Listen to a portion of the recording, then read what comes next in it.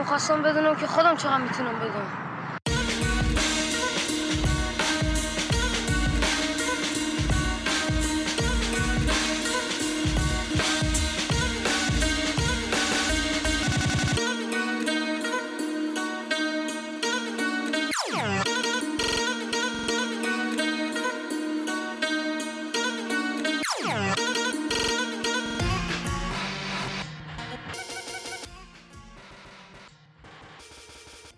سلام، من بهروز هستم و شما به پادکست دونده گوش میدید. پادکستی که تو هر قسمتش در مورد یکی از موضوعهای مرتبط با رپ فارسی با یکی از هنرمندان، فعالین یا مخاطبین به گفتگو می‌نشینم. میریم یک موسیقی گوش بدیم و با مهمان برنامه برمیگردیم.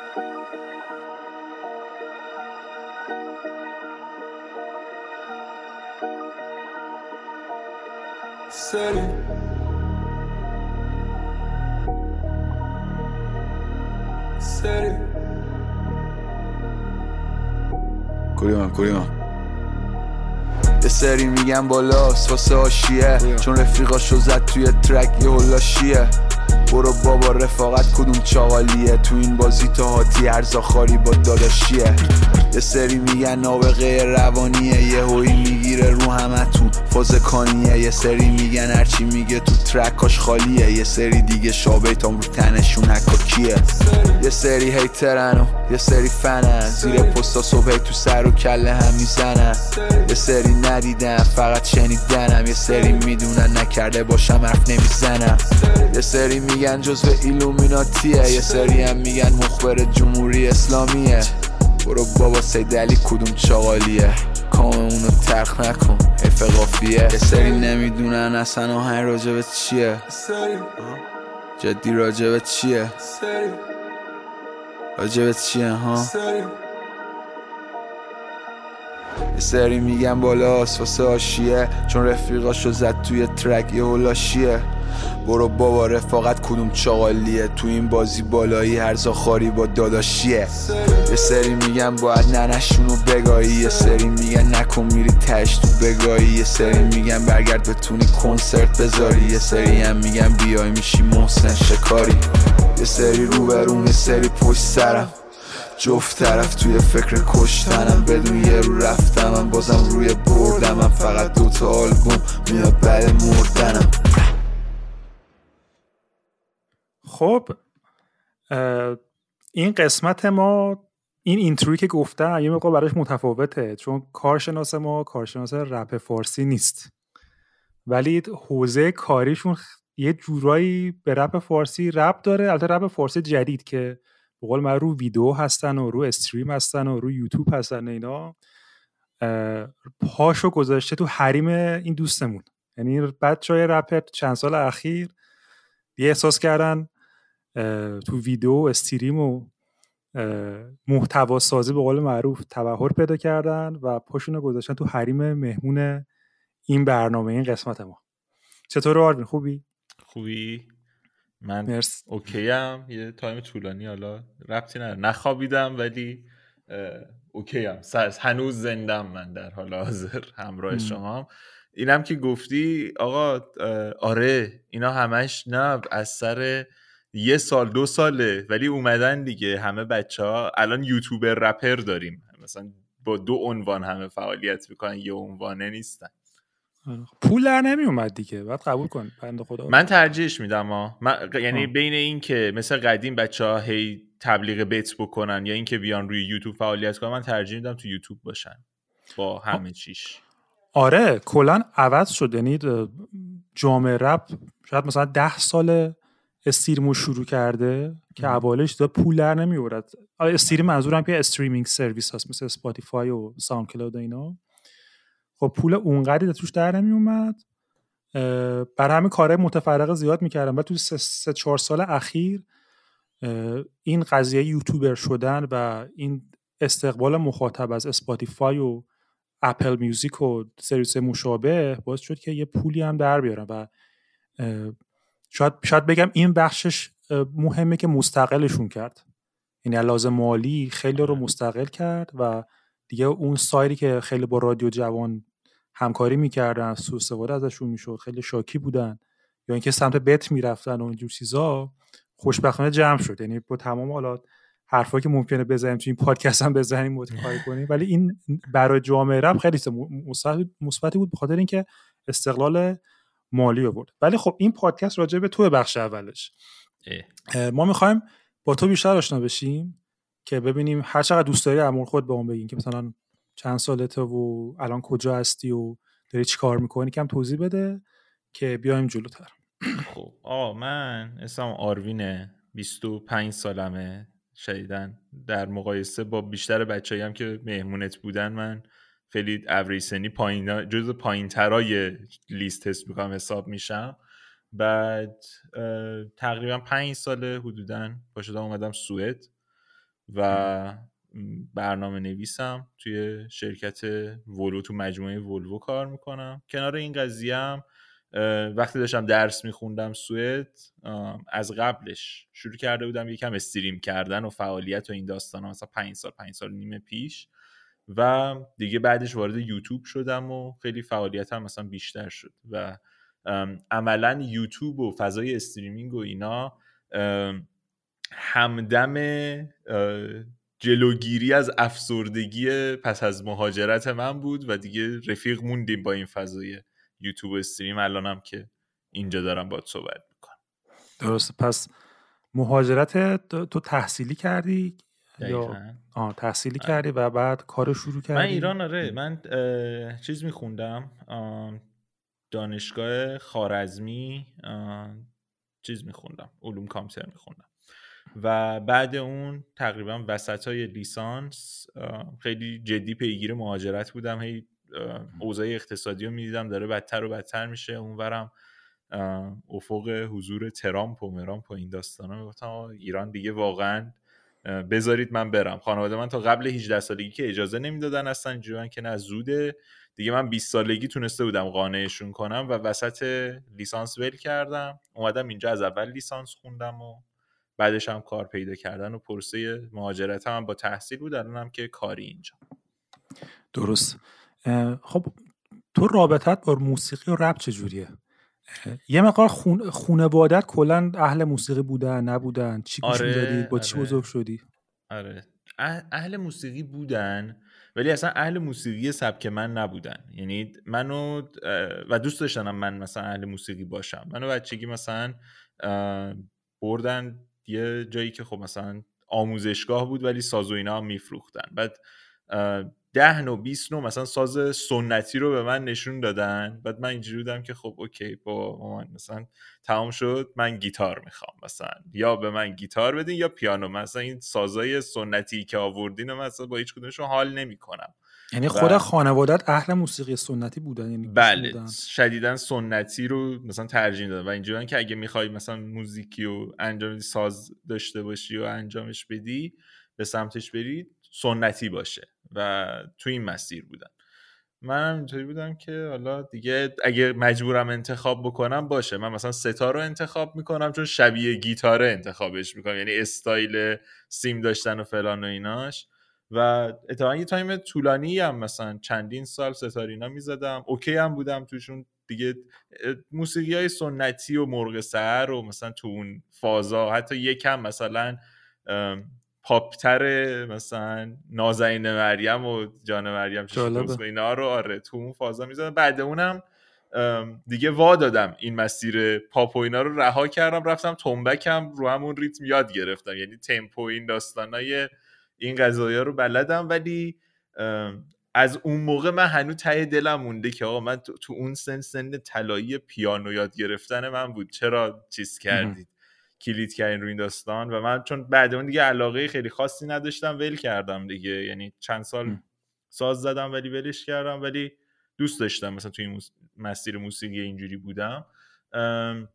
موسیقی هم توی خانواده ما همه جوره بود. یعنی ما از موسیقی پاپ، نمیدونم حالا اون غیری دامبولیای عادی که همیشه آدم میشنوه بود، تا سنتی بود، تا موسیقی کلاسیکی. نه اگه چند تلویزیونی جایی پخش میکرد، ماهواره پخش میکرد، مثلا گوش میدادیم، چیز عجیب غریبی نه. یعنی این تنوع موسیقی همیشه بود. شاید تنها سبک موسیقی که خیلی تمایلی هم بهش نداشتم و نداشتیم، مثلا سبکای راک و متال و اینا بود که خب بعداً بزرگتر شدم یکم بیشتر علاقه پیدا کردم. رپ هم من اولین رپی که شنیدم روی گوشی پسرخالم میدون از این موتورلا که میبندی باز میشه، از این فلیپ فونیا از اینا داشت.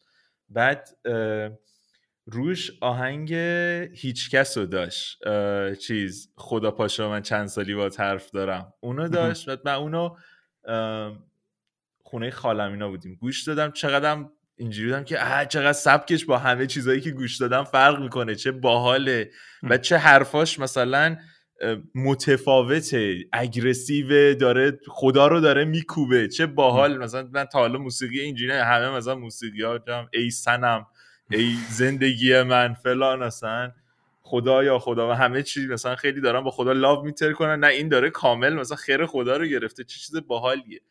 و اون موقع اون اولین اکسپوژر من و اولین آشنایی من مثلا با موسیقی رپ اونجا بود و خیلی هم باحال بود واسم اون فضا. یه چیزی که در مورد بچهای استریمر هست، احساس کنم بچهای استریمر خیلی زود با کامپیوتر بزرگ شدن، یعنی انگار که همیشه پشت یک کامپیوتر با کیس بودن. خب بخاطر اینکه نمی‌قدر نیازشون هم فرق داره، بخاطر اینکه رو لپتاپ معمولا بچهای استریمر تا اونجا که من میدونم دیدم اون گیم کارن، خب با لپتاپ رابطشون خوب نیست، یعنی یه ستاپ قشنگی دارن و یه کیسی دارن، هی نور از توش میاد بیرون و یه فنای قوی دارن و کارت گرافیکی اکسترنال و نمیدونم. آره یعنی اصلا یه فضایی دارن که انگار طرف حتما یه اتاقی میخواد، یه میزی میخواد با ابزاری که داره و اینکه کارش رو انجام بده. برای تو هم اینجوری بود؟ یعنی تو هم با اینجوری با کامپیوتر رومیزی بزرگ شدی دسکتاپ؟ زدی، آره قشنگ زدی تو خال، به خاطر اینکه من اولین کامپیوتری که وارد خونه زندگی ما شد من 4 سالم بود، 3 سال و مثلا 7-8 ماه هم بود و من قبل اینکه دبستان برم نوشتن و خوندن یاد بگیرم کار با موس و کیبورد و کامپیوتر رو بلد بودم و قشنگ مثلا اینجوری بودم که میرفتم پا کامپیوتر یه سری بازیای اون موقع بازی‌ها چیز بود، بازیای فلش بود، مثلا 5 تا 6 تا از اونها ما اینستال داشتیم، همونا رو بازی می‌کردم و مثلا عشق و حال زندگی من اون فضا بود. بعد دیگه از بعد اونم دیگه هر مرحله‌ای از زندگی من همیشه دسکتاپ داشتم. اتفاقا لپتاپ جزء آرزوها بود، به خاطر اینکه اینجوریام که لپتاپ چه باحاله، میتونم مسافرت برم و بازی کنم دیگه، خونه مام بزرگم اینا میرم مجبور نیستم مثلا پلی استیشن بزنم زیر بغلم ببرم، صفحه هم داره مثلا همه این چیزا. ولی آره، و اصلا استارت علاقه من به تکنولوژی هم همین بود که مثلا بابای من 4 سالگی من کامپیوتر گرفته بود، منو تو این مسیر آورد دیگه. درست. حالا یه گریزی بزنیم به استریمیگ، این تاریخ استریمیگ. میتونی برای مخاطبا توضیح بدی که استریمیگ تو ایران از کی شروع شد؟ حالا من برام خودم تجربه خودم در موردش میگم. ببین استریم ایران همش زیر سر یه گیم نته، گیم نت اینفینیتی اگه اشتباه نکنم، امیدوارم اسمش رو اشتباه نگم. ماجرا برمیگرده به تقریبا 6 سال و نیم پیش. توی اون گیم نت 3-4 تا از بچه‌هایی که بودن تصمیم گرفته بودن به واسطه بچه‌هایی که صاحب اون گیم نت بودن و اینا وارد این عرصه استریم کردن و اینا بشن و تازه اولین استریمرهای ایرانی داشتن شکل می‌گرفتن. تو اون تایم از بچه‌ای که اون موقع بودن و الان مثلا فعالیت دارن و مثلا یکم شاید شناخته شده باشن تو فضای استریمینگ و یوتیوب و اینا، یه گیمی هستش خب دوتا تو اون موقع امیر فانتوم دوتا بازی میکرد، الان هم هنوز استریم دوتا میکنه و توی گیم نت اصلا نت خونه چیزی نبود که کسی در اون حد داشته باشه که بتونه مثلا استریم بکنه. یا کوثر عزیزی تاکسیک گرل که اون موقع مثلا اوورواچ و اینا بازی میکرد، الان مثلا فعالیتش روی یوتیوب بیشتر. اینا اون موقع شروع کردن توی تویچ فعالیت کردن. اون موقع اصلا آپارات و اینا هیچ پلتفرمی واسه این داستان اصلا وجود نداشت و اون ابتدای مسیر بود. مثلا 5-6 تا استریمر یکم جدی‌تر فارسی بود و مثلا اینجوری نبود که شما وارد تویچ بشی هر موقع یه استریمر فارسی زبان باشه. اینا رو برنامه مثلا شاید هفته‌ای 2-3 بار تهش استریم می‌کردن و میرفتن. این میشه سال 96 97 و اینا مثلا حدوداً. آره اون شروع ماجرای استریمینگ برمیگرده مثلا اون موقع. از بعد اون تایم، یعنی این جدی شدنش این بود، از بعد اون تایم هم خب مثلا نسل یه جورایی اونا اگه ما بگیم زیر خاکی های استریمینگ که از همون اول واقعا حضور داشتن، بعد اون نسل یکی که شروع شد واسه این قضیه بخوایم حسابش بکنیم واقعا همزمانی حضور آپارات و اپیدمی بیشتر توی توییچ بود. یعنی آپارات این چه سالی میشه؟ آپارات چه سالی اومد؟ ببین من آپاراتو اگه بخوای یعنی استریمینگش در واقع بگم، آره من الان بهت سعی میکنم، چون من یادم مثلا یه جایی تو آپارات من میدیدم که مثلا نوشته چند نفر زنده در حال بازی کردنن، یعنی همین چیزی رو. بعد برای خود من یعنی جالب بود، رفتم دیدم مثلا یه عده هستن دارن بازی میکنن و چون تو توییچ قبلا دیده بودم. آپارات ژانویه 2018 شروع شد این داستانش، درست تقریبا یعنی استارت اولیه ژانویه 2018. بعد من قبل اون تایم توی توییچ خب 2017 اینا، من اولا مثلا 2015 که اکانت داشتم سر دوتا هم اتفاقا، چون مسابقات اینترنشنال هر سال مثلا داخل توییچ نشون داده میشد، من سر همون مثلا توییچ اکانت ساخته بودم 2015 اینا فکر کنم. بعد اون سعی کردم استریم بکنم و دلیل استریم کردنم هم این بود که دوست دخترم که اون موقع مثلا ایران بودم خونش خب یه جا دیگه است، من خونم یه جا دیگه است و شب که مثلا من دارم گیم بازی میکنم استریم کنم که اونم بازی کردن منو بتونه ببینه، چون اون موقع مثلا دیسکورد نبود بشینی مثلا گیمتو شیر کنی، اصلا همچین پدیده‌ای وجود نداشت که خب تو توییچ من میتونم این کارو بکنم. بعد اون نشستم یه چند تا بازی و اینا رو هم تست کردم استریم کردنش رو، چون مثلا CS1 و 6 این داستانا. و این درآمدزاییتون از اون زمان بود؟ یعنی تو توییچ شما بازی می‌کردید؟ دونیت نداشت اصلا. من حالا این داستانایی که میگم بچه‌ای که اون تایم بودن مثلا امیر فانتومینا نه کوثرینا، ماجراشون در این حد بود که واسه شون مثلا اگه امیر بود واسهش آیتم توی دوتا میفرستادن مثلا، یا از یه تایمی به بعد رسما چیز گذاشته بود، شماره کارت من بانک پاسارگاد گذاشته بود، بعد با SMS بانک که میاد بعد نمیدونستی کی دونیت کرده، تو فقط میگفتی مرسی 5000 تومان دونیت اومده ممنونم مثلا اینجوری. یعنی این سرویسی که مثلا الان هر ریمیت اگه اشتباه نکنم ریمیت، آره ریمیت نه نبودش.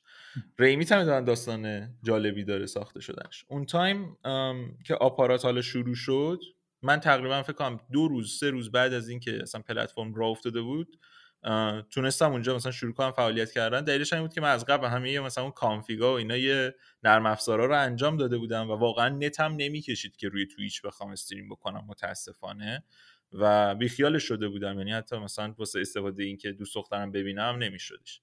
و دیدم دوستم اومدش گفتش که آره دیدی آپارات مثلا سیستم لایو گذاشته، چه جالب چه باحال اینا. رفتم یه نگاه کردم، اکانت درست کردم و اون سیستم کداشو زدم داخل OBSم و استارت استریمینگ رو زدم. اون موقع اینا لیست لایوشون رو دستی جابجا می‌کردن، یعنی اصلا پلتفرم اینجوری نبود که اتوماتیک توی لیست بری، دستی اینجوری که این داره استریم میکنه ما بذاریمش بقیه ببینن. و یهو دیدم 20-30 نفر داخل چت نشستن دارن فارسی تایپ میکنن سلام اینجا چه خبر است مثلا اینجوری، و اینجوری که چه باحال آدم میاد مثلا آدم نگاه میکنن الان اینجا ویور وجود داره. و دیگه اون زمین خاکی آپارات بود، نه قوانینی داشت نه چیزی، نه سیستم حمایت مالی، اون بیس قضیه بود و خیلی از بچه‌ها هم از اونجا شروع کردن.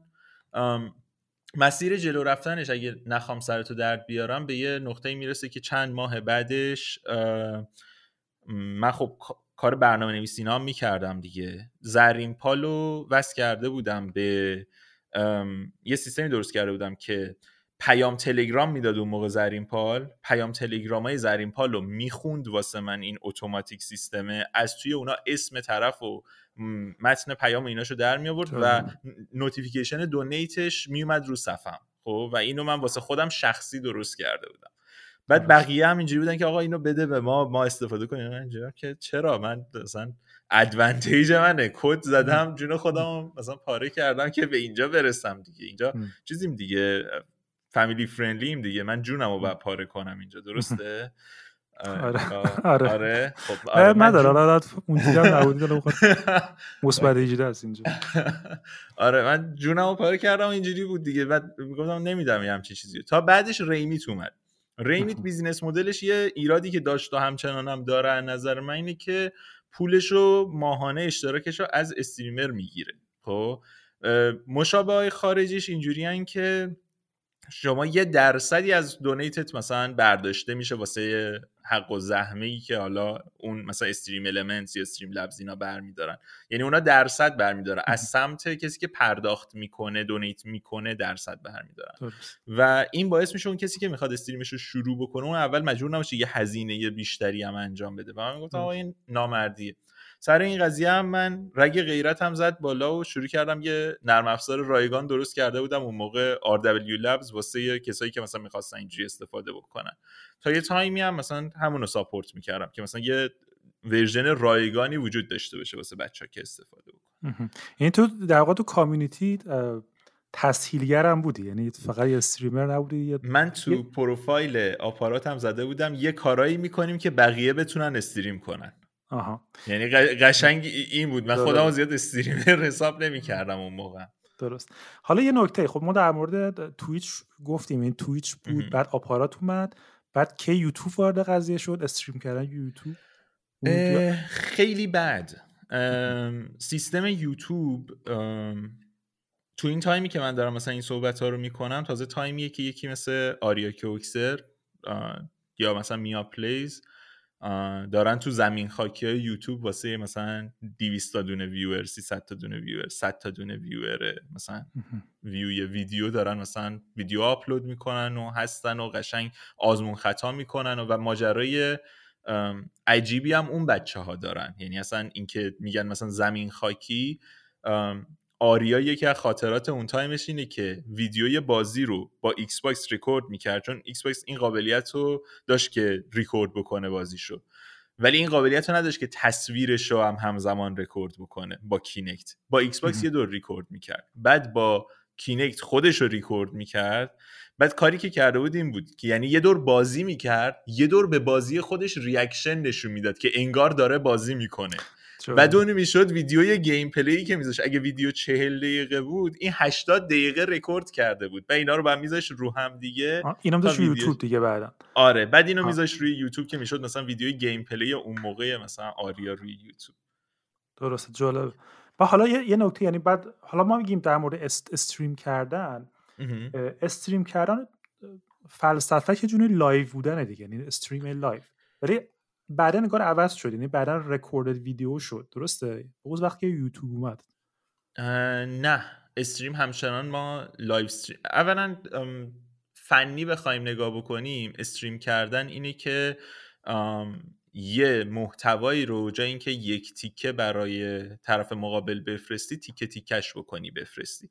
یعنی حتی ویدیوها هم دارن توی بستر اینترنت استریم میشن واسه بقیه. یا مثلا تو وقتی نتفلیکس نگاه میکنی مووی استریمینگ سرویسه، داری فیلم سینمایی داره استریم میشه به تلویزیون تو، به گوشی تو، به کامپیوتر تو. اون میشه فلسفه استریمینگ. اما چیزی که ما وقتی میگیم استریم کردن راجعش صحبت میکنیم در اصل منظور لایو استریمینگه. یعنی اینکه یه محتوایی به صورت زنده اون ور داره پخش میشه و اون محتوای زنده داره میاد این ور. فلسفه‌ش هم داخل تویش خب قبلا اسمش جاستین تیوی بوده و توی اون تایم اولیش که اصلا بوده یکی از افراد اون تیم رسما جاستین هم کل تایم مثلا استریم میکردش. یعنی تو خیابون میرفت، سر کار میرفت، خونه بود، هر جایی که بودش یه دوربین همراهش بود و خودش رو داشت نشون میداد و حضور داشت. یعنی فلسفهش این بود که آقا شما زندگی تو بتونی به اشتراک بذاری. و اصلا فلسفه گیمی اتفاقا نداشتون اولش، بعدش کم کم دیگه به یه مسیر گیمی تر شدن و اینا رفتن و الان هم دوباره یه جورایی خودشونو دارن برمیگردن، میخوان متنوع باشن و همه یه قشرا رو داشته باشن، موسیقی داشته باشن، گیم داشته باشن اینا. ولی یوتیوب پلتفرمیه که هر پلتفرم دیگه یا میبینه جلوش قد علم میکنه سری میخواد ازش کپی کنه و مثلا امکاناتو بکشه بیرون. مثلا الان سر تیک تاک و شورتس و اینا مثلا میبینیم اون تایم هم دیدش که تویچ خب خیلی داره پیشرفت میکنه، سرویس لایو استریمینگ آورد، ولی خب هنوز خیلی چیز داشت عقبه و خیلی امکانات کم داره، یعنی هنوز راه داره.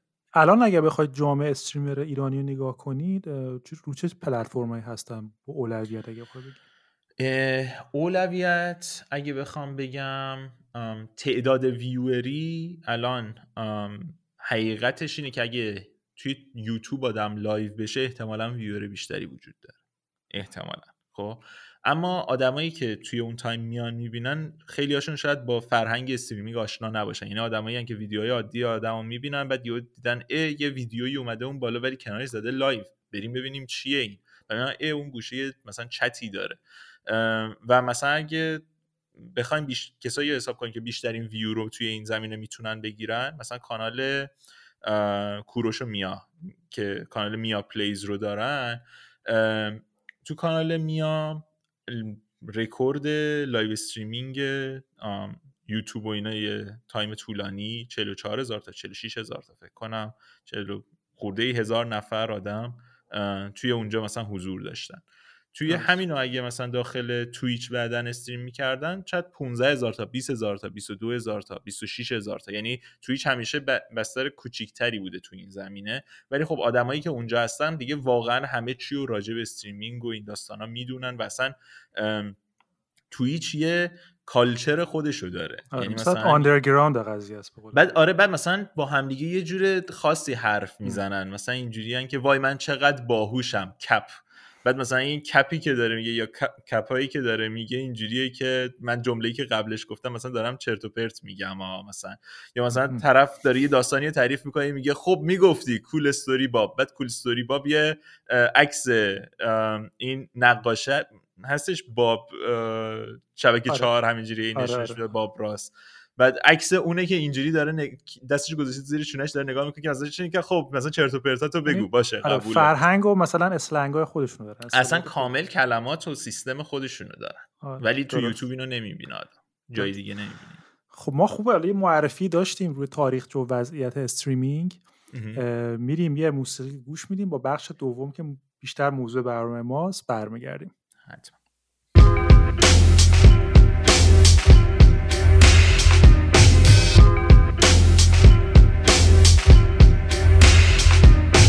جاریه واسه جهت کلی جا دارم، واسه ریختن پشت سد کلی جا دارم. من از اونام که کمیت رو به باد دادم، تو از اونا که واسه عدد کلی جا دارم. با تو میکوبی کف خاک میشی کوه، لبه درم واسه پرد کلی جا دارم. دستات تو امنیت کلی قابلم، من دستام واسه شهر کلی جا دارم. بدون رنگم تو ولی نه، رنگامیزی میشی تو رنگای شهر. دستات تو میبنده دستای سرد که دست بنده روی دستای من. تو پاهات تو همین شهر کلی را دارن، من واسه شهرهای بعد کلی جا دارم. زنجیر خطری تحمیل نظری منکرتم، واسه رد کلی جا دارم. زندون اونایی که قصد هوا دارن، من واسه آتشای لب کلی جا دارم. نفسات ازم جز رو میخواد و من نفسام هنو واسه مرد کلی جا دارم. بدون رنگم تو ولی نه، رنگامیزی میشی تو رنگای شهر. دستات تو میبنده دستای سرد که دست بنده روی دستای من.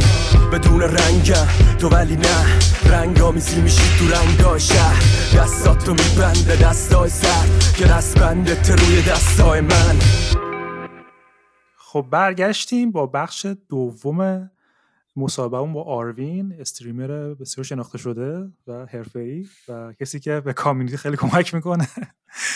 یه نکته که میخوام بگم، برای من کامیونیتی شما، من اینجوری میخوام بگم، زمانی خیلی جالب شد برای من که دیدم که خیلی جامعه رپ میتونه از شما یاد بگیره. حالا میگم چرا. اولا آشنایی من با جامعه استریمینگ از همین چیزی که میگی، مثلا یه زمانی مثلا اومدم تویچ، مثلا نمیدونم 7 سال 8 سال پیش دیدم یه سری آدما مثلا لایو گیم بازی میکنن و دونیت بهشون، چون خارجی هم بودن. بعد مخاطب تویچ من نیستم، استریمینگ هم نگاه نمیکنم، ولی بعضی وقتا آدم میشنوه از همکاری دوستینا میره سر میزنه. و یه زمانی دیدم ایرانی هم توش هست داره گیم بازی میکنه، اصلا هیچ کس هم نمیشناسم. و آپارتم همین بود، یعنی اومدم و یه بار تو آپارت دیدم نشد چند نفر زنده هستن، زنده هم چیزی بالاش بود. میرفتم میدم که یه دارن بازی میکنن. خب این برام من جالب بود و ولی خود من مخاطب یوتیوبم، یعنی من پلتفرم که قشنگ نگاه میکنن ویدیو رو اونجاست و خیلی از بچه‌های شما رو من اولین بار اونجا دیدم. مثلا خیلی ویدیوهای شما رو من اونجا دیدم، خیلی جمع می‌شدید دور هم دیگه در مورد مسائلتون حرف می‌زدید، بحث می‌کردید. برام خیلی جالب بود چون تو رپ اصلا هم چیزی نبود. خب شما می‌اومدید مسائلتون رو توی حالا دیسکورد شاید مثلا 10 نفر با هم جمع می‌شدید سر یک مسئله با هم دیگه حرف می‌زدید. یعنی این کامیونیتی تو انگار خیلی به هم دیگه نزدیک بود. مثلا من می‌بینم تو آریا و مثلا چند نفر دیگه با هم درباره یک مسئله دارید حرف می‌زنید، این طرف کپی کاره یا نه طرف چرا اونجوری کرد.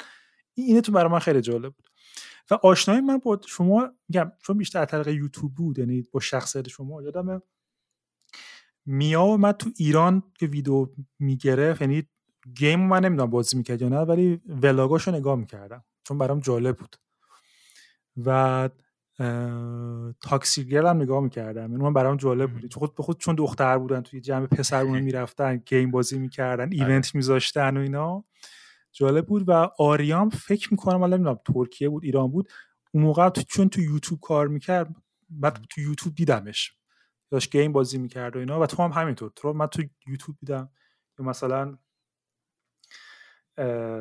امیر ایزد رو مثلا تو یوتیوب دیدم. اینا اکثرا من با توییچون آشنا نبودم و یه چیزایی که پیش میومد برای من جالب بود اینکه شما انگار یه کامیونیتی خودتون رو دارید و یه اصطلاحات خودتون دارید، یک صنف خودتون دارید، درگیری داخل خودتون دارید و اینکه با هم صحبت میکنید و با هم دیگه اینقدر حالا میشین دور هم صحبت میکنید، آنالیز میکنید همدیگه رو و خیلی با هم در ارتباطید، برام جالب بود. چون رپ اصلا اینجوری نیست، یعنی رپ تو چند تا رپر رو دور هم ببینی خیلی کم بوده، یعنی شاید اخیراً مثلا یه چیزایی ببینی. خب و یه چیز دیگه هم بود، شما رپ خب سرشتش خیابونیه، یعنی قبلا اینجوری بوده که اصلا آدمایی بودن که همش تو خیابون و کوچه و اینا بودن. شما آدمای خونگی هستید، یعنی شما اکثر زمان اوناییم ما. آره برعکس شما همش تو خونه بودید و پای کامپیوتر، اونا نه. ولی خب این قضیه تو رپ هم خب بعدن هی عوض شد، یعنی اونا هم اومدن و این مدلی که شما کار می‌کردی، یعنی رپ الان صحنه محتواشو من میتونم بگم یه بخشیش فرهنگی بود که بچه‌های قدیم رپ با گذاشتن کاراشون تو اسپاتیفای و ساوندکلاود ساختن و یوتیوب ساختن، یه بخشی محتوا سازیش به معنی کار غیر موزیکشون یه چیزی که به نظرم خیلی از شما این تاثیر گرفتن، یعنی دیدن شما دارید چی کار میکنید، مدل درآمد شما رو دیدن، نه حالا الزاما ایرانی ها رو میگم، کلا میگم پس که کار استریم میکردن و الان دارن از اونم استفاده میکنن و الان به نظرم یه نقطه شده که میگم حالا صحبت هم کردیم رپرها رپر یوتیوبرن، حالا فکر نمی‌کنم رپرها تو توییچ باشن اینا، من خبر ندارم، دارن این کار انجام میدن. این کامیونیتی بودن شما برای من خیلی جالب بود، یعنی میخوایم روی این صحبت بکنیم و ببینیم که به کامیونیتی شما چه گذشته، به خصوص سر اتفاقات 6 ماه اخیر. حالا چون من دیده بودم حالا 8 ماه اخیر دیگه الان باید بگم که اعتراضات بود و اینا، من بحث شما رو دنبال میکردم مثل بحث قبلی شما، مثلا میدیدم که شما سر درامای فلان و فلان با هم میشید حرف میزنید، سر اینکه فلانی ویو فیک میزنه میشید صحبت میکردید. این قضیه چی شد؟ اعتراضات چه بلایی سر جامعه استریمر رو برد؟ آیا شما رو دوپاره کرد؟ شما یه عده بودن که یه عده گذاشتن کنار، چه اتفاقی چی شد که برگشتن؟ این داستانا رو با ما میگید، چه فعل و انفعالاتی پیش اومد تو جامعه شما؟ آره ببین، قبلش من یه پیش زمینه راجع این موضوع کامیونیتیه بگم. ما دقیقاً مثل کامیونیتی رپ بودیم. خب یعنی برگردی به 5 سال پیش 4 سال پیش حدوداً دقیقاً همین بود و اصلا غیر ممکن، یعنی خیلی حال میکردن ویورها اگه 2-3 نفر رو با هم میدیدن دارن همکاری میکنن. یه چیز خیلی ویژه‌ای بود که این اتفاق میافتاد. من یه محتواساز خارجی و اون تایم میدیدم استریم میذاش به اسم راج پاتل. بعد محتواش هم اینجوری بود که مثلا 4 تا دختر خیلی خوشبر روی استریمر رو می آورد، بعد مثلا بقیه پسرای استریمر می اومدن، حالت مثلا انگار دیت تیندریه. این 4 تا اگه اوکی میدادن طرف مثلا انتخاب بود، اگه اوکی نمیدادن بعد میرفتش نفر بعدی می اومد اینجوری. و من این محتوا دیدم گفتم ای چه باحال، اومده بازی داره میکنه با این افراد. بعد وسطش مثلا بعضی اوقات بحثای جدی و جنگ و جدل و این اتفاقا هم پیش می اومد، مثلا صحبت میکردم و من با خودم گفتم آقا چقدر باحال میشه اگه آدم بتونه اینو داخل مثلا محتوا سازی فارسی کار این شکلی مثلا انجام بده. و بعد اون موقع مثلا اسمم آروین شو نبود، با اسم د آروین مثلا چیز میکردم. بعد اسم برنامه رو گذاشتم آروین شو و چند تا از کسایی که اون موقع استریمر میشناختم رو دعوت کردم و خیلی الکی اولین قسمت جدی که سر این داستان من داشتم تایمی بودش که یه بحثی بود بین همین آریا کوکسر و هاشم که ژورنالیست گیمه و توی اون تایم راجع به موضوع اینا ما داشتیم صحبت میکردیم با یه اکیپ دوره همی که داشتیم و یهو یکی از دوستای هاشم اینطوری بود که باید اجازه بدین هاشم هم بیاد از خودش دفاع کنه و من اینجوریه که خب که بیاد حرفشو بزنه، مثلا ما کاری نداریم. بعد هاشم اومد صحبت کرد، من اینجوریام که خب میخوای من به آریا هم مثلا چم همینجوری یه پیام تو دیسکوردش بذارم، شاید اونم بخواد حرف بزنه. تو پابلیک دیسکوردش منشن گذاشتم خیلی مؤدبانه که آره ما داریم راجع به این موضوع صحبت میکنیم. هاشم اومده صحبت کرده، دوستش مثلا اومده صحبت کرده، شما هم ساید شما هم اگه شنیده بشه بد نیست. آریا اومد و یهو از اون موقع فرمت این شد که خب اینجا مثلا تاون هال دیگه، میخوایم هر موقع بشینیم صحبت کنیم دوره هم موضوعای جنجالی و مهم و ایناست، میریم استریم آروین شو راجع به این چیزا اونجا حرف زده میشه. این موضوع تا جایی ادامه پیدا کرد که مثلا تلویزیون صدا و سیما روی خب فعالیت استریمرها خیلی برنامه میره، خب یعنی خیلی تبلیغ منفی و این داستانا میرفت. اوجش یه برنامه شبکه 3 بود که من روی یوتیوب و اینا واکنش به این داستانشون رفته بودم و مجری برنامه رو در نهایت ما آوردیم داخل استریممون و باهاش صحبت میکردیم و ایراد میگرفتیم به اون محتوایی که انتقادش چی بود؟ ببین اصلا درک درستی از استریمینگ نداشتن و یه جورایی مثلا با این حالت که او یه سری استریمر لولو خورخوره وجود دارن که بچهای شما رو گول میزنن و وادارشون میکنن که دونیت کنن و دارن با ذهن بچه‌ها بازی میکنن فلان میکنن، مثلا اینجوری بودن که آقا اینا مثلا کلاهبردارن. خب یا مثلا شبکه استانی فکر کنم سمت بوشهرینا بود، یه دونه چیز کار کرده بودش، تایتلش این بود کلاهبرداران اینترنتی با ظاهر و رنگی فریبنده. خب و مثلا این که دونیت میکردن و میگفت طرف داره کلاهبرداری میکنه و مثلا به این فکر نمی‌کنم که خب تو میتونی بری استریمو ببینی هیچ وقت هم دونیت نکنی، اصلا کسی مجبورت نکرده. 10 سال استریم ببین هیچ کی هم دونیت نکنه. حالا جوابش تو دیسکورد چی بود به شما؟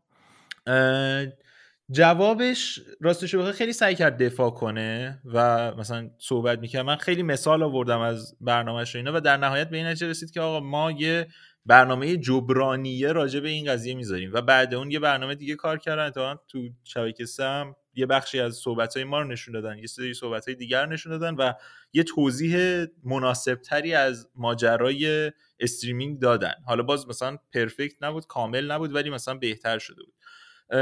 این مثلا یه نمونه بود. یا مثلا سر موضوع تاثیرات، کسی که جزء سیستم سازمان پژوهش مجلس میگنم چی میگن، تحقیق پژوهش مجلس، که طرحها اول مثلا اونجا یه سریاش ایدهاش گذاشته میشه، یکی از کسایی که تاثیرات و ایدهاشو داده بودش، ما با اون دوباره یه دونه استریم گذاشته بودیم و مثلا ایراد میگرفتیم به این داستان که اصلا این کاری که دارید میکنید تاثیرات بدبخت اون میکنه و یه حالت مناظره طوری اونجوری و دیگه. حالا چیزه یه خود بی خودی تعریف از خوده، ولی الکی تبدیل به این شد که مثلا اگه یه اتفاقی خارج از کامیونیتی میافتاد من یه خورده رو کامیونیتی رگ غیرت هم اینطوری بود که خب باید صحبت کنم، باید طرفو بیاریم، باید پاسخگو باشه اینا و این فضای موند که محتوا سازا بیان جمعشن آروین شویی باشه، دوره هم باشیم حرفشو بزنیم.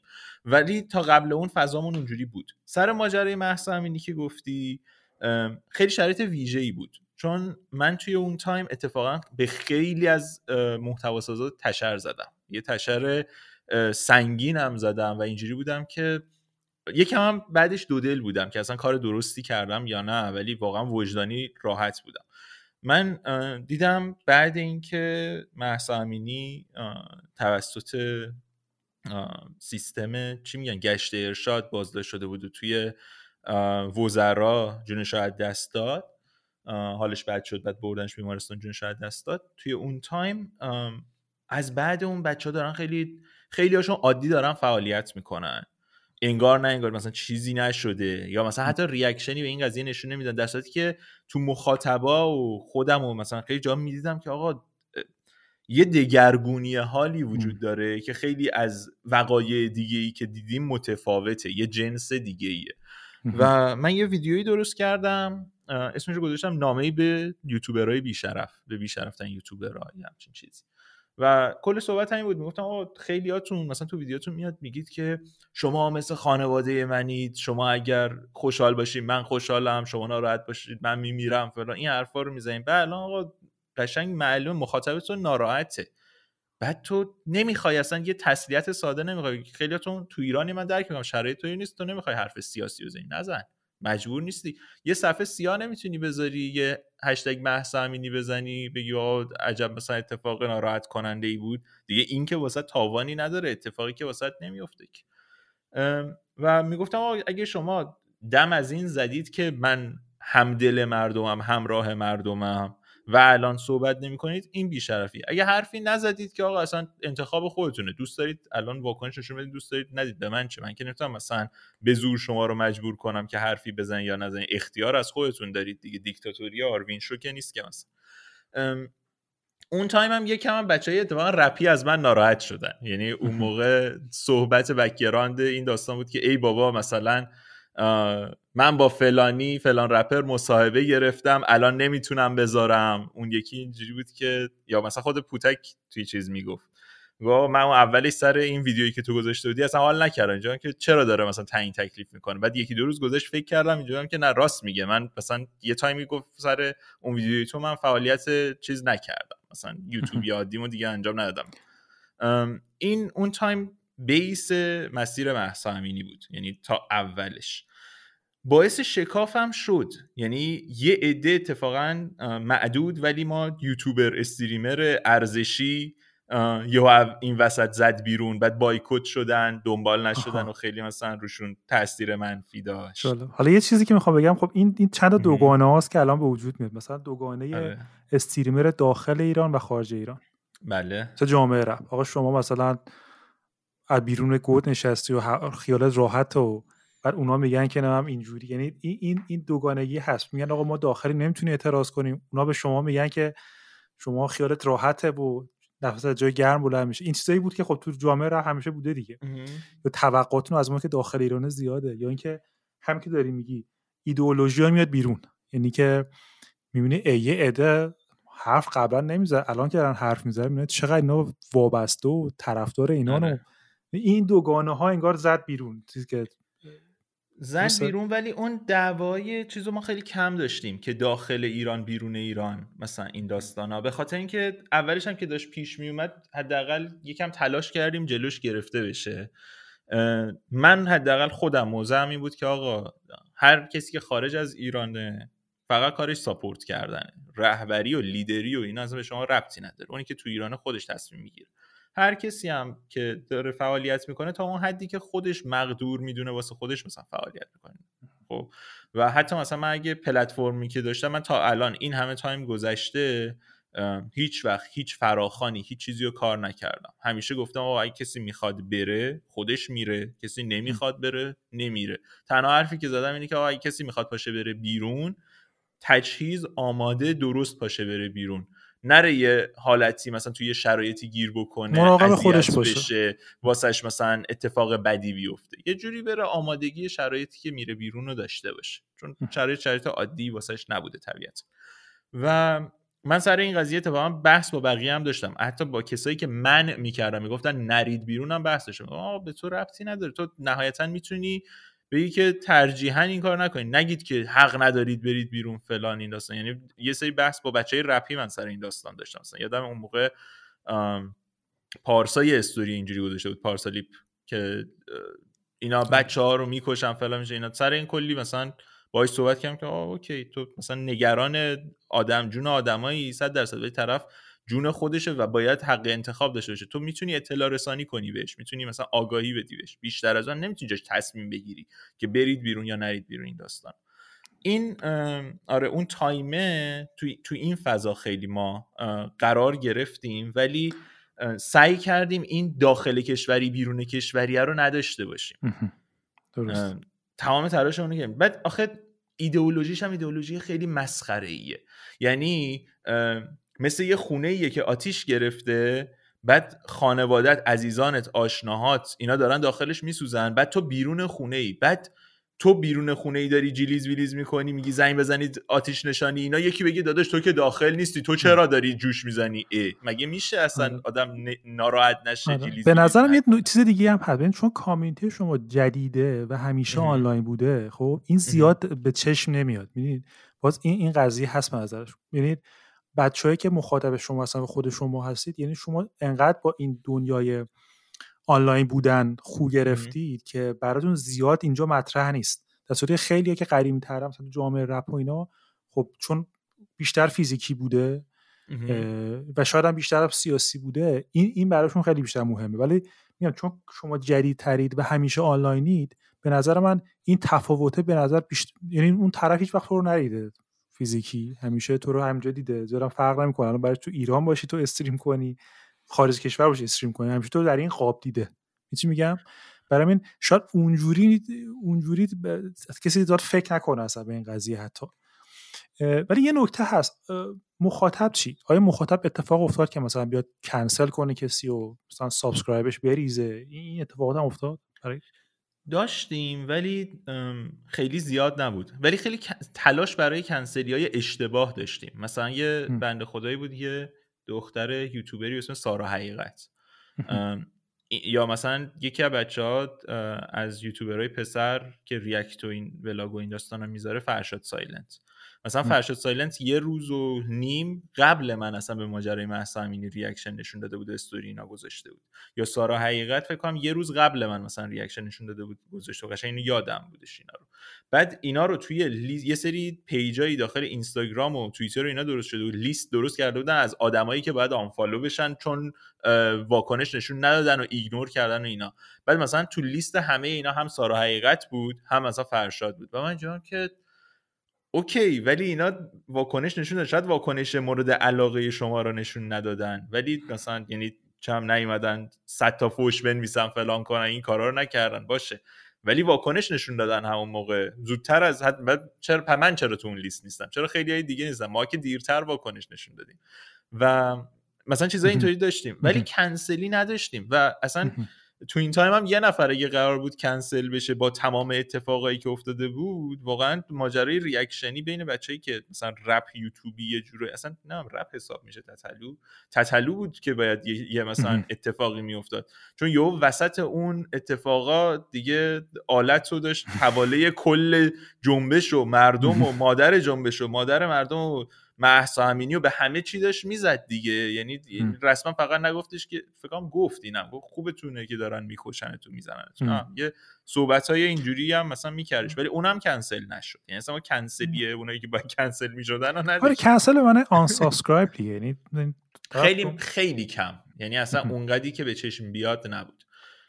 داشتیم آدمایی که از قبل‌تر مثلا کنسل شده بودن توی کامیونیتی، مثلا یه مورد شاید ما مثلا کنسلی داشتیم، ولی اونم طرف دیگه سلسله حرکت‌های فولیو انجام داده بود که دیگه مثلا آخرش کنسل شد. و که قضیه حالا این که شما داری میگید همچنان محتوا تولید میشد یا کسایی استاپ کرده بودن، متوقف شده بودن؟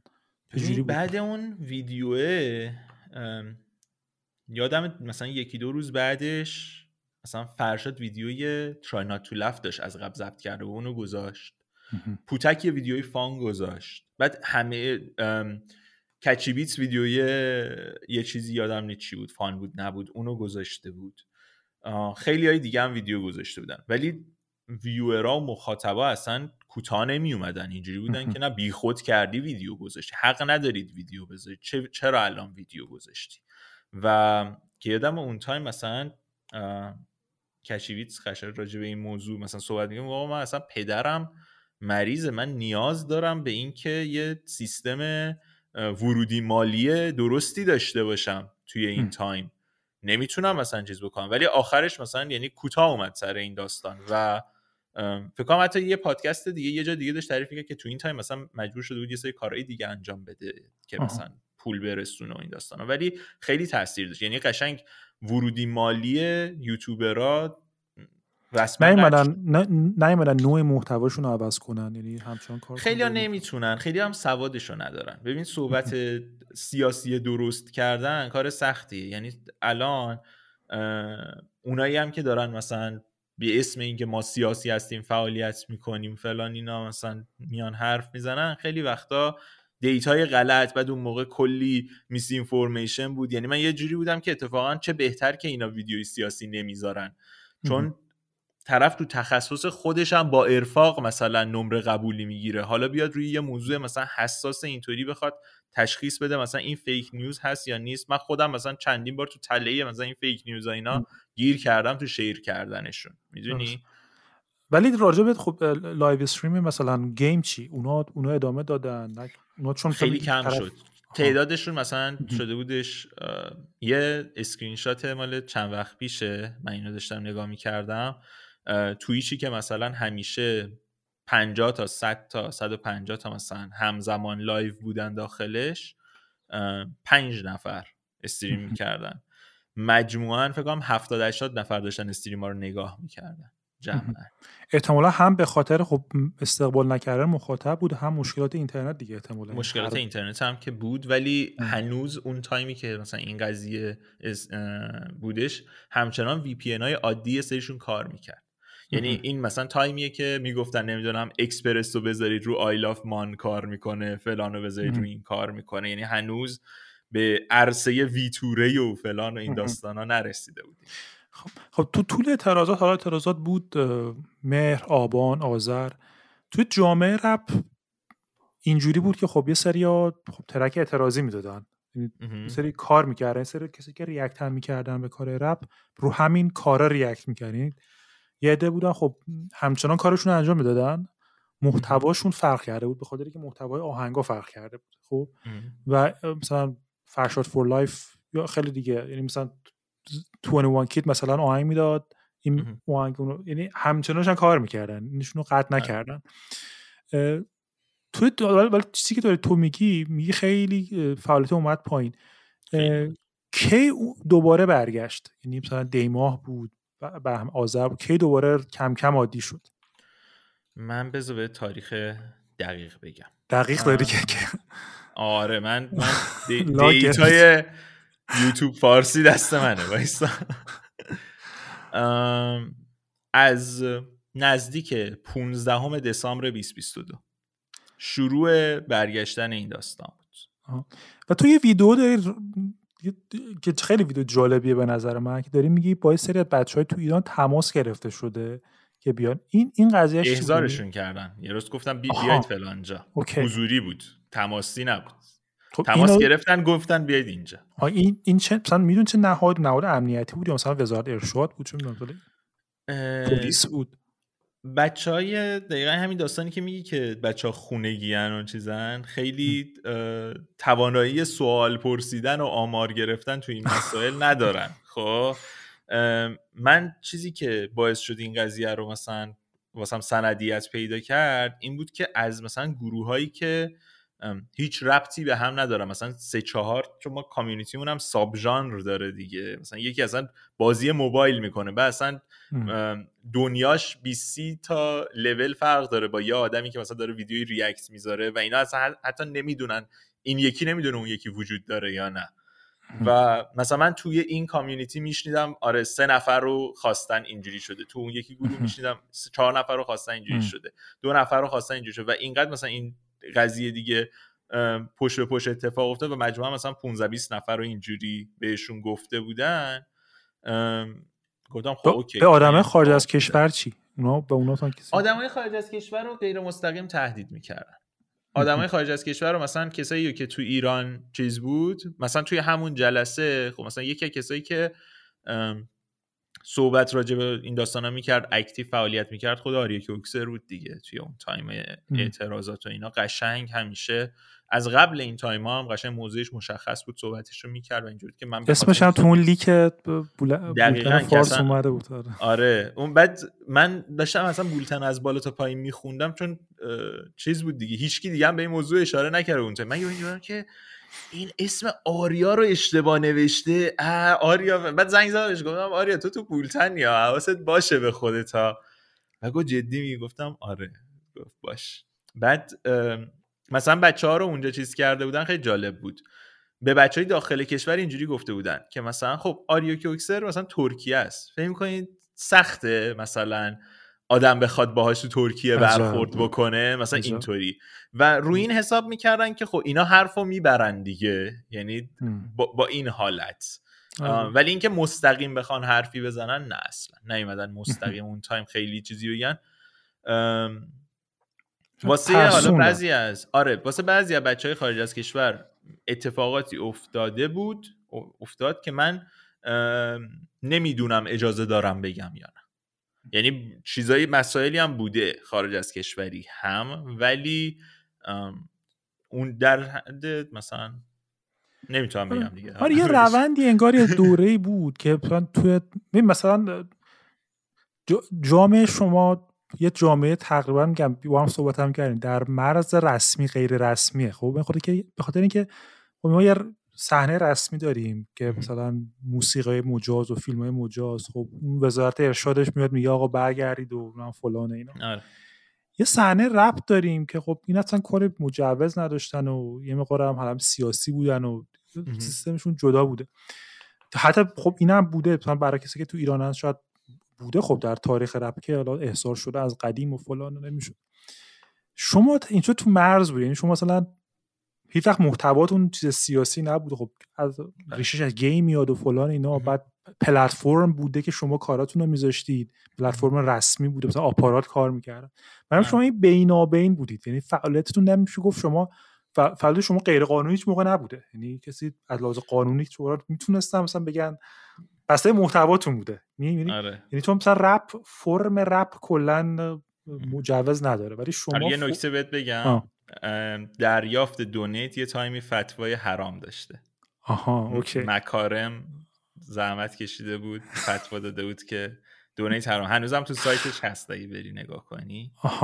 اوکی. یعنی علاوه فقهی ولی کسب درآمدش رو میگفتش که یعنی نباید کسب درآمد شه، نه اینکه استریم نباید بشه، میگفت پول ازش نباید در بیاد. اوکی. ولی خب تو قوانین چیزی نیست که مثلا قانون تو قوانین چرا هست؟ به خاطر اینکه اینا یه سیستم ساترا اینا دارن، میگن که کلا هر محتوای صوتی تصویری که داره تولید میشه زیر مجموعه مونیتورینگ صدا و سیماست، از سانسور صدا و سیما باید بگذره. این چه جدیدیه که ساترا اینا یه سال آره سیستمیه که اینا از قبلش هم مثلا اینجوریان که آره باید دست صدا و سیما باشه و صدا و سیما هم مستقیما خب نهاد گزارش دهنده به رهبری دیگه، نهاد دولت نیست. اینجوری یعنی مثلا اینجوریان که ما کنترل باید روتون باشه، ولی راستشو بخوایم ما آش کشک خاله ایم. خب یعنی ما هستیم مثلا چون فضای گیم و سرگرمی و اینا چیزی نیست که آدم الان بخواد حذفش بکنه، اصلا قابل حذف نیست. و حضور محتواسازای یوتیوب و استریم و این داستانا امتداد اون مسیریه که سر ماهواره بود. خب یعنی اگه اینا تونسته بودن ماهواره جمع کنن یا مثلا کنترلی رو ماهواره داشته باشن، رو ما هم میتونستن داشته باشن. تا زمانی که مردم سرگرمی بخوان و فعالیت‌های اینجوری مثلا وجود داشته باشه ما هم هستیم. اصلا این چیزی نیست که کنترلی بتونن آخر روش انجام بدن. اوکی. پس برگشتم اینجوری بوده. حالا احتمالا یه دلیلش همین احضار و حالا تهدیدها اینا بوده. یه دوره‌ای هم که خب به هر حال جامعه تو وضعیت عادی تقریبا داشته برمیگشت مثلا همه جا، بعد بقیه هم شروع کردن دیگه. یعنی ببین نه زودتر از وضعیت عادی بقیه جاها بود، یعنی یکم زودتر بود. دلیل این که من اون ویدیو رو گذاشتم این بود که بقیه بچه‌ها میومدن میگفتن به من، ولی اینجوری بودن که ما جرأت اینو نداریم که الان بیایم این کارو بکنیم چون مخاطب هیتمون میکنه. خب و من یه جورایی پیش قدم این شدم که آقا شرایطو، چون اونی که تو ایرانی که نمیتونه این چیزایی که من میتونم بگم و بگه توضیح بده که چه اتفاقی داره سر اینا میاد، و راهکارم هم این بود که گفتم آقا به شمایی که داخل کشورید اگه فشار میارن باید مثلا محتوای عادیتون رو درست کنین، خب اوکی محتوای عادیتون رو درست کنین. من که نمیگم نه تو باید چه میدونم شهید راه آزادی بشی من اینور بشینم مثلا چه میدونم try not to laughمو بگیرم. گفتم اتفاقا برعکس، شما کارتون رو بکنید، اون محتواسازی که خارج از کشوره باید جور شما رو بکشه و فعالیت مرتبطش هم داشته باشه. و یه تایم هم اینطوری بود دیگه، تا بعد اون که فضا به سمت عادی شدن رفت همه جا دیگه، محتوای داخل و خارج و همه دیگه عادی شده بود دیگه. درست. یه ماه بعدش شده. و الان اگه بخوای وضعیت توصیف کنی چجوره؟ یعنی همه چیز برگشته؟ تو ما یه بحثی که مثلا ما داشتیم واقعا تو قسمتی که من با سیمای قلی زادم گرفتم راجع به این قضیه صحبت کردیم. گفتیم حالا خیلی مسائل برمیگرده عادی میشه، یعنی هر کی برمیگرده سر کار خودش. حالا تو زمینه شما هم همون ویدیو رو میگیرن. چه تغییری کرده؟ یعنی الان بخوای مقایسه کنی با مثلا 1 سال پیش قبل از این جریانات، تو احساس می‌کنی بچه‌تون تغییر کردن؟ مثلا یک شوکی بهشون وارد شده، یک آگاهی بهشون، یعنی آگاه‌تر شدن یه زمینه‌ای؟ و آیا تاثیر این قضیه رو توی محتوایی که تولید میکنن میبینی یا اینکه نه اصلا کلا برگشت سر همون 1 سال پیش؟ چه تأثیری رو کامیونیتی و بچه‌ها داشت؟ ببین تاثیر داشته.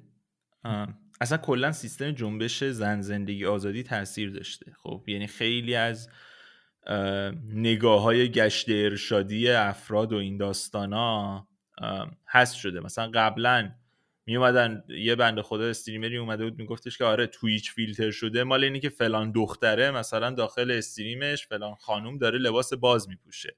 و من اینجوریام که مثلا آره چی میگی؟ و مثلا بعد توی اون تایم شاید مثلا 10-15% کامنت ها اینجوریه که نه راست میگه دیگه، آره دیگه اینه. خب ولی الان اگه مثلا اتفاق مشابهی بیفته اصلا لازم نی من ویدیو بدم. یعنی کسی که اینجوری حرف میزنه مخاطبا اینجوریان که ببند، اصلا صحبت نکن، تموم کن، مثلا بس، اینجوریان. و فضا عوض شده تو ذهنیت‌های مخاطب.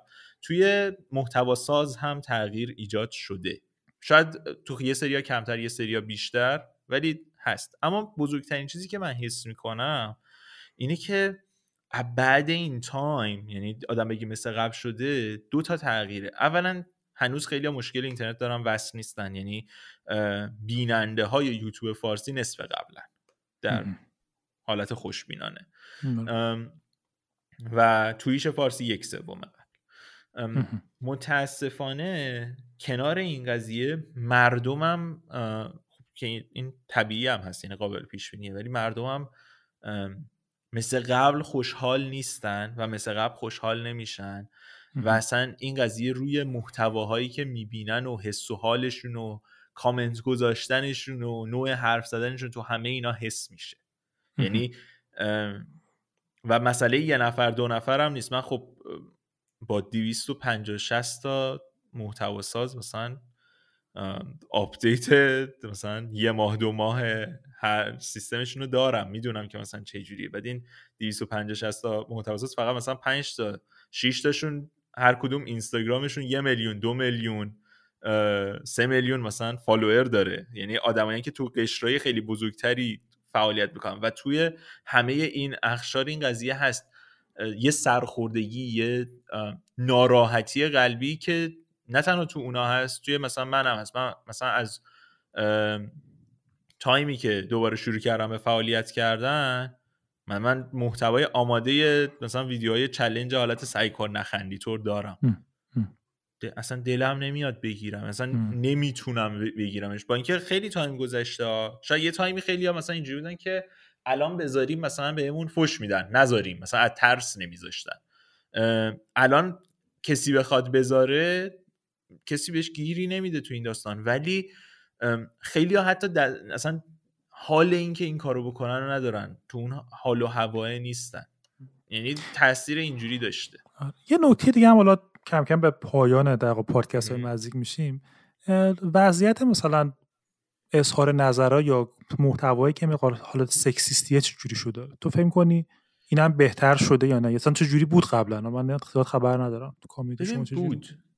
قابل توجه هم بود. تلاش هم میکردیم که مثلا جلوی این داستان گرفته بشه، ولی خب سخته، چون مخاطب ما مخاطبیه که مثلا تو خیلی هاشون مثلا میتونن بچهای 15 سال 16 سال اینا باشن تا مثلا حتی پایین تر تا مثلا قشر 25-30 سال، اکثریت توی این رنجن دیگه. یعنی ما باز حساب کنیم 10 تا 30. بعد حرفای عجیب غریب ما خیلی زیاد مثلا تو این داستان، حرفای ریسیستی، سکسیستی، این چیزا مثلا زیاد داشتیم، نجات پرستانه، جنسیت زده، از این حرفا زیاد میزدن. ولی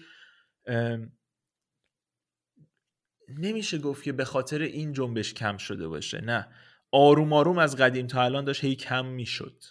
خب یعنی واقعا تلاش بر این بود که کم بشه و هنوز هست. آره هنوز هم یه سری مخاطبا هستن که اونجوریان. زمان میبره دیگه. اینا از اون چیزاییه که تو داری با نظام آموزشی یه کشور میجنگی و مثلا کار یه روز دو روز نیست که آدم بخواد یه همچین چیزی رو مثلا خنثی کنه. آره همین که روند بهبود بوده و به قول مثلا تو رپ یه مقدار شاید اینجوری شد به نظرم. حالا این همین حرفه، این همیشه سعی شده که اینو کسایی که فعالتر بودن یا معروفتر بودن سعی کردن محتواشون عملی این کار نکنن یا اصلا بیا مستقیم بگن. ولی خب همیشه هست دیگه، به خصوص توی بیفا، توی این رجزخونی و دیسا هی دوباره میزنه بالا و باز همون آشا همون کاسه و دوران انتقالات میشه و فلان. ولی و فکر میکنم تو جامعه رپ هم به نظرم الان میگم آمار که نداره آدم خب به خصوص بعد این جریان یه مقدار بیشتر چیز میکنه. من اینجوری همیشه مثال میزنم، انگار که تو یه آدمی بودی خیابون مثلا تیکه مینداختی خب به دخترها، الان تو خیابونا کم میبینی. خب یعنی الان تو خیابونا این فرهنگی که شاید 5 سال پیش بود 3 سال پیش بود یه مقدار قشنگ مشخص کمه. همین الانش بیشتر نظرها حمایت کردن از دخترانی که حالا بدون روسری میرن بیرون و دیگه اینجوری نیست که مثلا خیره بشن یا مثلا تیکه بندازن. اینم تو جامعه است دیگه. یعنی اینم استریمینگ یا مثلا جامعه رپ بخشی از جامعه است و اونا هم به تبع به قول معروف عوض میشن.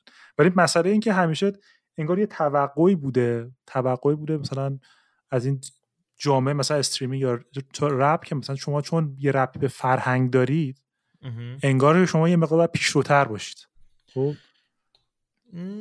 یا نه اصلا موافقش نیستم. ببین برخواسته از مردمه. خب اونی که میاد استریمر میشه همون پسر و دختر عادیه که مثلا تو ایران و بیرون ایران زندگی میکنه یا شروع میکنه OBS رو باز میکنه، سیستمش رو میسازه که اصلا بیاد شروع کنه استریم کردن. یعنی شاید ورود به استریمینگ و یوتیوب و اینا خیلی مینیمم پایینتری میخواد تا بخوای واردش بشی، تا اینکه مثلا حالا توی رپ نمیدونم استودیو بگیر، لیریکس تو فلان کن، میکس و مستر کن، فلان کن، کاور آلبوم بزن، اینجوری کن مثلا بدید. من که زیادم اطلاعات ندارم ولی مثلا یه چیزایی مینیممایی میخواد و یه هزینه‌هایی شاید داشته باشه این قضیه. اینور یه ریزه راحت تره. حالا بازم مثلا هزینه چه میدونم کامرا و کلی داستان مثلا دوربین و تجهیزات و اینا هم قطعا ارزون نیست. ولی من اینو قبول ندارم و یه چیزی که خیلی خطرناک و نگران کننده است و ما اینو داریم متأسفانه، یعنی به ناچار داریم، اینه که اینفلوئنسر معلم نیست. خب اینفلوئنسر نباید معلم باشه مثلا، یا اصلا سوشال مدیا نباید برای تدریس اینجوری باشه. طرف نباید بره تو اینستاگرام کاپل گولز ببینه که من با پارتنرم مثلا دوست دخترم یا زنم مثلا چجوری باید برخورد کنم. نباید بره نگاه بکنه که مثلا چه مسیر زندگی رو برم، چه حرفی بزنم چه حرفی نزنم. اینا یه سری جواب واسه اطلاع رسانی آره خب، ولی این که ما متاسفانه توی ایران حالا اون سیستم آموزشی چرند و پرندیه و باعث میشه که ما از جای دیگه مجبور باشیم اطلاعات بگیریم. یه وظیفه‌ای که نباید و انداخته رو آدمایی که خودشون تازه دارن یاد میگیرن. یعنی جامعه استریمر خیلی جامعه جوونیه از نظر سنی. ما مثلا بالاترین سنینشون شاید مثلا طرف بگه من 40 سالمه، بالاترین، بعد مثلا استثنای انگشت شمارن دیگه، اینا خیلی مثلا دیگه پیر مغان حساب میشن این افراد.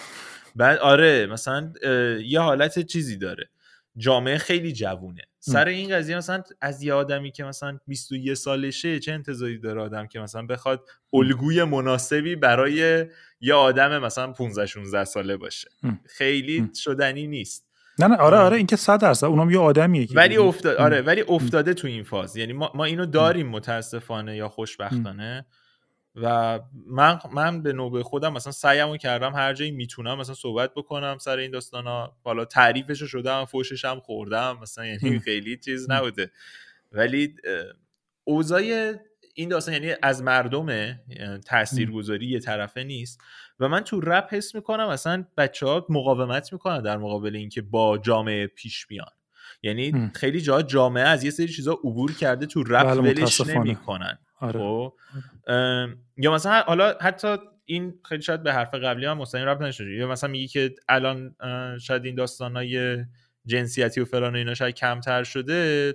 من امروز مثلا داشتم آهنگ چیزو گوش میدادم، آخرین آهنگ پوری دیسپکش به هیپاپولوژیست رو گوش میدادم مثلا. بعد یه تیکش اینجوریه که آره نمیدونم جونیا اینجوری میان، پوریا اینجوری میان. مثلا تا هنوز وقتی داری از این لفظا استفاده میکنی واسه اینکه مثلا یه لفظ هوموفوبیک اینجوری مثلا به کار میبری، خب میدونی آره ناراحتی من میدونی چیه؟ چون من حالا واقعا خیلی رپو دنبال میکنم خب، ولی خیلی دانش رپی ندارم. ولی به عنوان شنونده من حس میکنم اینا خیلی توانایی چیزای باحالتر و خفن‌تر گفتن دارن و توی یه بازی بچگانه او من دوست دختر تو بر زدم، او تو نمیدونم پشتت کالیبرش اینه، توی این چیزا گیر کردن و اصلا باعث شده یه دور باطلی باشه. یعنی من واقعا یه جایی به بعد تو دیس و دیسبکاشون حوصله‌ام داره سر میره که مثلا خب قابل پیش بینیه، اینو میگه اون اینو میگه، تمام شد و رفت است. ببین آره یه مسئله که پیش من همین